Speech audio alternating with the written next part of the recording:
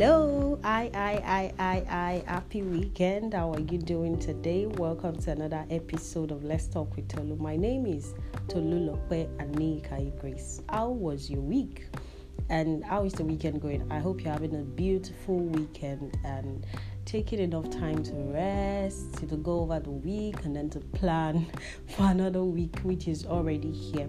I feel the weekend is really very short. Like, how can you just have 2 days or like 1.5 day as your weekend, and then the whole of the week is like 5 or more days? It looks like more than 5 days, maybe because of the activities and the things that we all engage in. And if you've been observant enough, you would realize that this year is running so fast. Like, I had my birthday in February, and then it looked like yesterday. And today, this is May. I'm like, what's going on? January, February, March, April, May. We're in the middle of May already. And by next month, June, July, August, September, October, November, December, it was ready for Christmas. And then 2023, the new year. Kai, I know the new year, 2023, is going to be a beautiful year for ourselves, for our nation. Something sad happened over the week, which I'm sure that some of us are aware of. Some of you are aware of the killing of the student at Sokoto, Deborah. It's such a sad one, and when I saw the video, it was so gory, and I was just Kai, I was just in a very devastated state. I was so devastated. How can you, a human being, sometimes what comes to my mind when I hear things like this is that the difference, or what makes you different, what makes me different when we see these things and we're like, no, this is bad, it's not just because we are human beings, but it's because we have the life of God in us. We have the mind of God in us. We daily retain the mind of God. It could have been anybody, doing that. Sometimes when you see people do bad things or very terrible things that are not even morally accepted, you feel that, oh, this is bad. The reason you can judge between good and bad is because of the knowledge of God in us and the Spirit of God in us. Anybody could have been those guys that stoned the young lady to death. That's if your mind is darkened. The scripture speaks of the minds of men being darkened. So the beauty of our lives is in the life of God. So the way you see those things happen, and then you're like, this is bad, this is terrible. You feel that these things are not good enough. They are negative. They're not acceptable. Even as a human being, it's not just because you are human, but it's because there is a higher power, a more sane spirit in us that makes us see these things and condemn them. So when I saw those guys doing those things, it just came to me as, this is what we are talking about. This is the darkness we are talking about. This is the height of darkness in a man's soul, thinking that what he was doing or what they were doing were things that were acceptable before a particular God, and they were excited. They were excited. Darkness can so take over a man that you think what you're doing is absolutely correct. So in a nutshell, what I'm saying is, what makes me or you as a child of God think that thing is wrong is not just because of your humanity, but it is because there is an higher power, the Spirit of God within us, directing us, making us know what is good and what is bad. And so the light of God is so much within us that we can discern, we can see evil and say, this is evil. Darkness sometimes hides as light, and that's what those guys feel that they were doing. They feel they are in light because they feel they are fighting for a God. They are fighting for somebody that they've submitted their lives to. And so such a God, can say, you need to kill for me. Like, it does not make sense.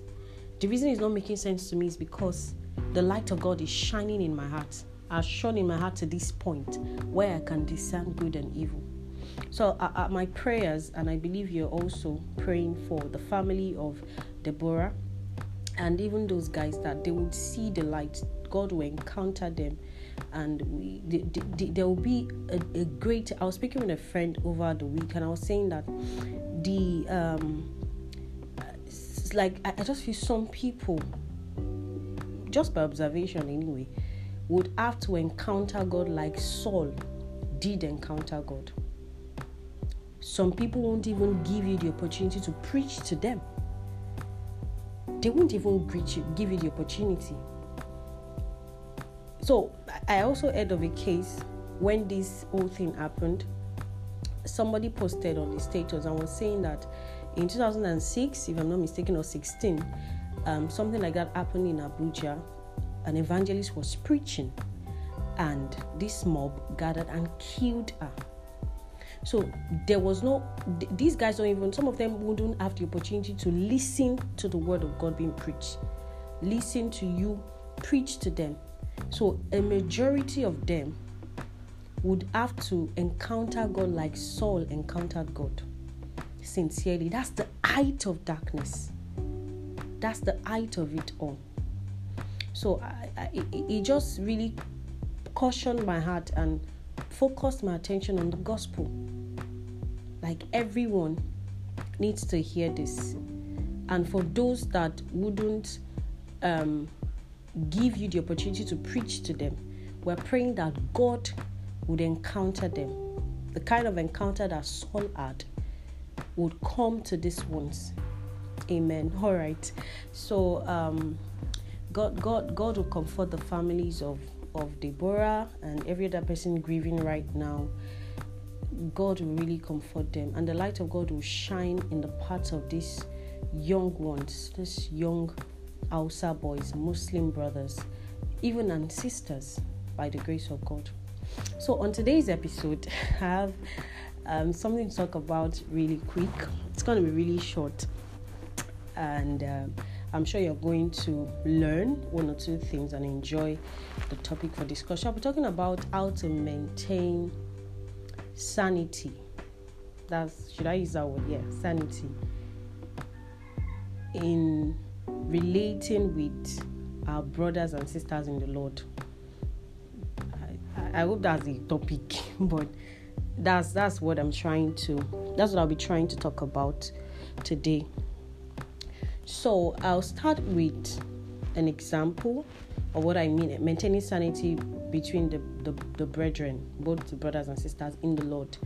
So of course, you know that my context is talking about the brethren, the church, we ourselves, brothers and sisters, how we relate with ourselves. So I'll start with an example. I remember when I was on campus and I was privileged to have a relationship with a lot of sisters, on campus. I mean, sisters in the Lord on campus. And not quite a few times, but several times, some of them come to me and say, oh, this person is disturbing me. This person comes to my hostel at odd hours. I don't like it. Can you help us talk to them? And all those things. And, and somehow in my mind, not to just throw away what the person has said. It's just okay, don't worry, talk about it. But many times when I hear of cases like that, the first thing I do is ask questions like, okay, so when this so-called brother in the Lord comes to your hostel or comes to your room, first of all, he doesn't barge in. He doesn't walk through the wall. He comes, whether invited or uninvited, knocks at your door or put a call through. Are you around? You say yes. Now, first thing is, you knew the time when he called you, right? And then you open your door and he comes in, and as a brother, is just with no odd intentions, basically. want to spend time with you. You guys are talking, and that's because you people have a relationship. I'm not sure anybody will just call you and say, I'm coming to your hostel, I'm coming to your place, I want to come and say hi to you. There must have been a consensus, like you guys have a relationship. I'm not talking about romantic relationship. I'm talking about you guys have something in common, like you talk, you relate well. At least before I take a step to say I'm coming to visit you, that means that we have a cordial relationship. Do you get it? So, and it doesn't barge into your room. You knew the time, you saw the time, you knew you wanted to sleep. You knew it was late, and you allowed this person come, and he comes around to just, oh, how are you doing? And they gist, and then after he leaves, maybe he does that severally, you complain. And then I say to my sisters, I say, you have the power to open the door of your room. Many times people feel that you're being too serious when you talk about these things, or you take certain steps. Somebody calls me and says, I want to come, and it's already 11, 12 in the night, and I'm not cool with it. It doesn't mean that I'm not saying you're my brother or that you're not welcome, or it doesn't mean that I'm being harsh. Instead of me allowing you to come and then I go and start saying, oh, this person disturbs me, comes to my hostel late, I try to paint a bad picture of this brother or of this person, I just say, oh, I'm sorry, can you check back tomorrow? Or so time will be better, I'm going to sleep now. These are polite ways of, rejecting someone's someone's visitation, whether invited or invited. I'll not even invite you to my place at an odd time. So I tell sisters that don't go about saying this person is disturbing you, or this person is coming to your place at a late hour, when you were the one that opened the door. He didn't barge in. There was consent. So even most of these things are even supposed to be normal amidst us, but because of maturity's sake, and that some of us can't handle certain things, you just want to say, okay, this person, I don't want this person to come, So just politely tell the person that I'm sorry, at this time, I wouldn't want you to visit as a lady. When it's very late in the night, some of us want to just pull off our clothes, rest, and you don't even want anything to be an hindrance to the flow of air into your body. You're all day wearing everything. You have wear shoe, you have wear bra, you have wear tight, you have wear singlet, and then when you want to sleep. So my point really for sisters is, don't accept something willingly and then go about or start to make it look like, oh, this person is disturbing me, or this person is crossing boundaries. You didn't set the boundaries. You didn't, because if you did, and the person, still forces himself to step out of those boundaries, that's where the problem is. But there are no boundaries. You visit a brother with Kula ministry, that's what they call it back then. And you say there's no intention. Oh, if there's an intention, that's because I'm giving him. Then stop giving him food. If you don't give him food, if you're giving him food and you feel he's reading meanings to your kind gesture, stop it. Stop it.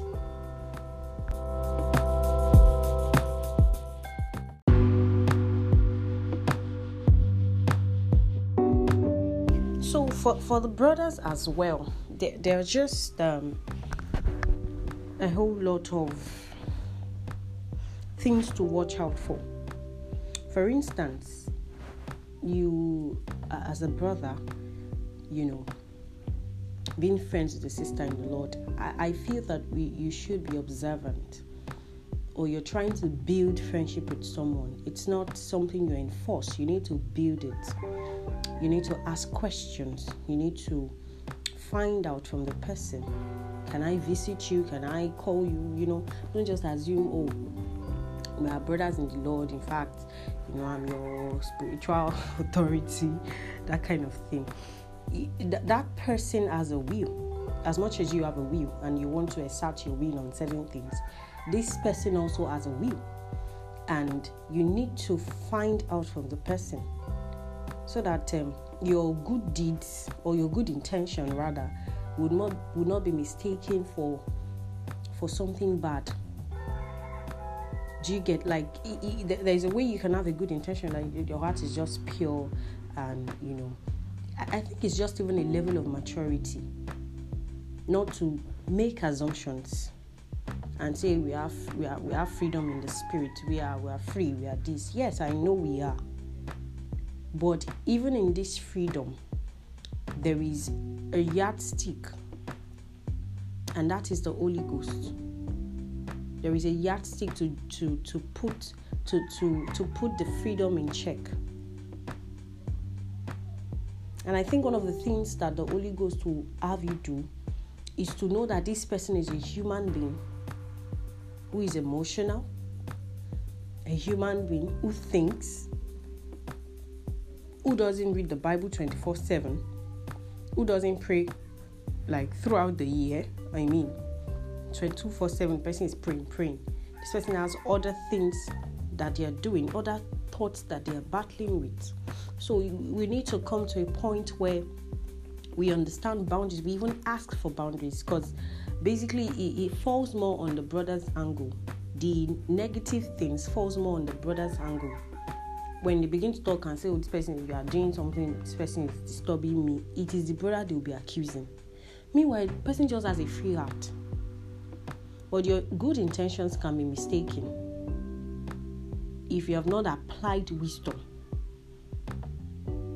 to know that, as a lady, except you have other intentions, right? You should know that a sister or a lady generally at certain times of the day wants to just stay in her room, except if the person invites you.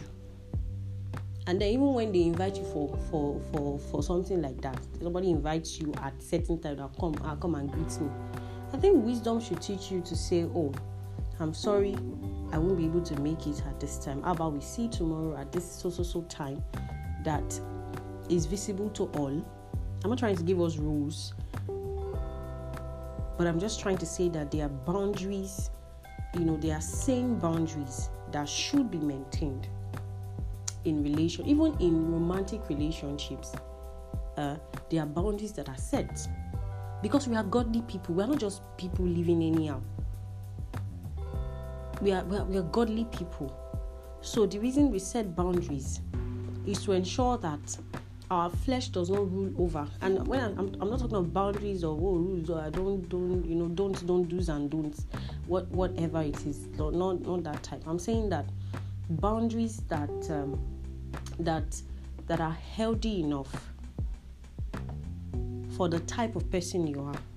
The type of person, what I mean by type of person is a believer.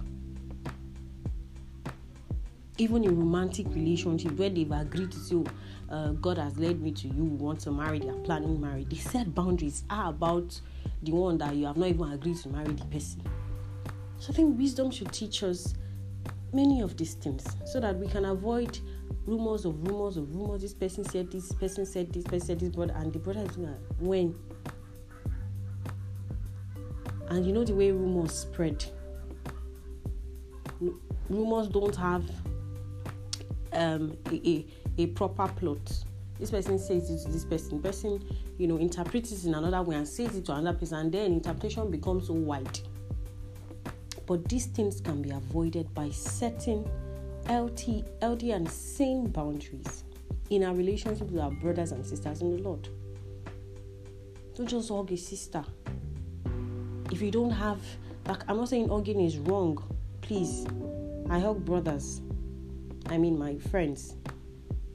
And before we get to that level, then there must have been a certain level of work, a certain level of building the friendship. So don't just hug, don't just touch, don't touch me, no. Don't just touch a sister. Don't just hold her head, there has to be, my emphasis for the brothers, there has to be a level of relationship or consent that is not misinterpreted, that is clearly stated, so that we'll avoid all these rumors. Like I said, sometimes it's tiring. I know God is helping us. I know God is teaching us, is guiding us, is leading us. And I know God does not lead us in wrong directions. No. All we need to do sometimes, or most of the times, is to buy wisdom. To buy wisdom and to ensure that we properly apply this wisdom in matters of life. And then we're good. And then we're good. And then rumors end. And then a lot of things are put in place. A lot of things are put in place. So sisters and brothers, I hope I have said something meaningful to you. I hope we understand the context from which I have spoken. And if you have any contributions or anything, just hit me up on my WhatsApp number 08165 884530. A lot of people come to my DM and share their thoughts, and this is why I know that this podcast, since the inception, has been a blessing to many and has brought God's perspective to light in different aspects of our lives. So as far as some certain discussions are concerned. So hit me up on my number as I have called earlier. Let me repeat it: 08165884530. And do have a lovely weekend ahead of you, and have a fantastic week also ahead. As you prepare for the week, make sure you prepare spirit, soul, and body. And bye.